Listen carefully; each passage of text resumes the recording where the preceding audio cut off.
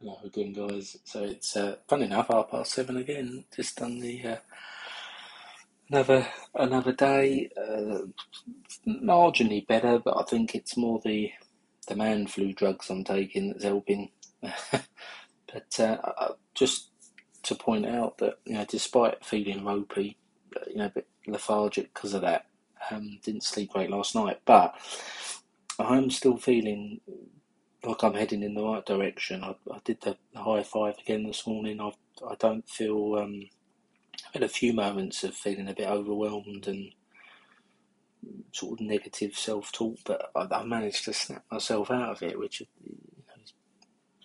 pretty good, I think.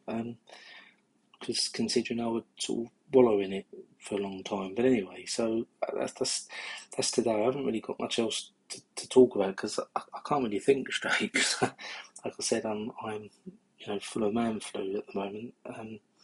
Hopefully that will ease in the next day or two, and I can be a little bit more pointed and focused and what it is I want to talk about. But like I said, still wanted to keep doing this, build that habit, hone that craft, and learn from it. So yeah, so that's why I'm putting this out there again today. So if you're listening, thank you. I hope you're well, and yeah, don't give up. Keep moving forward and thinking good things.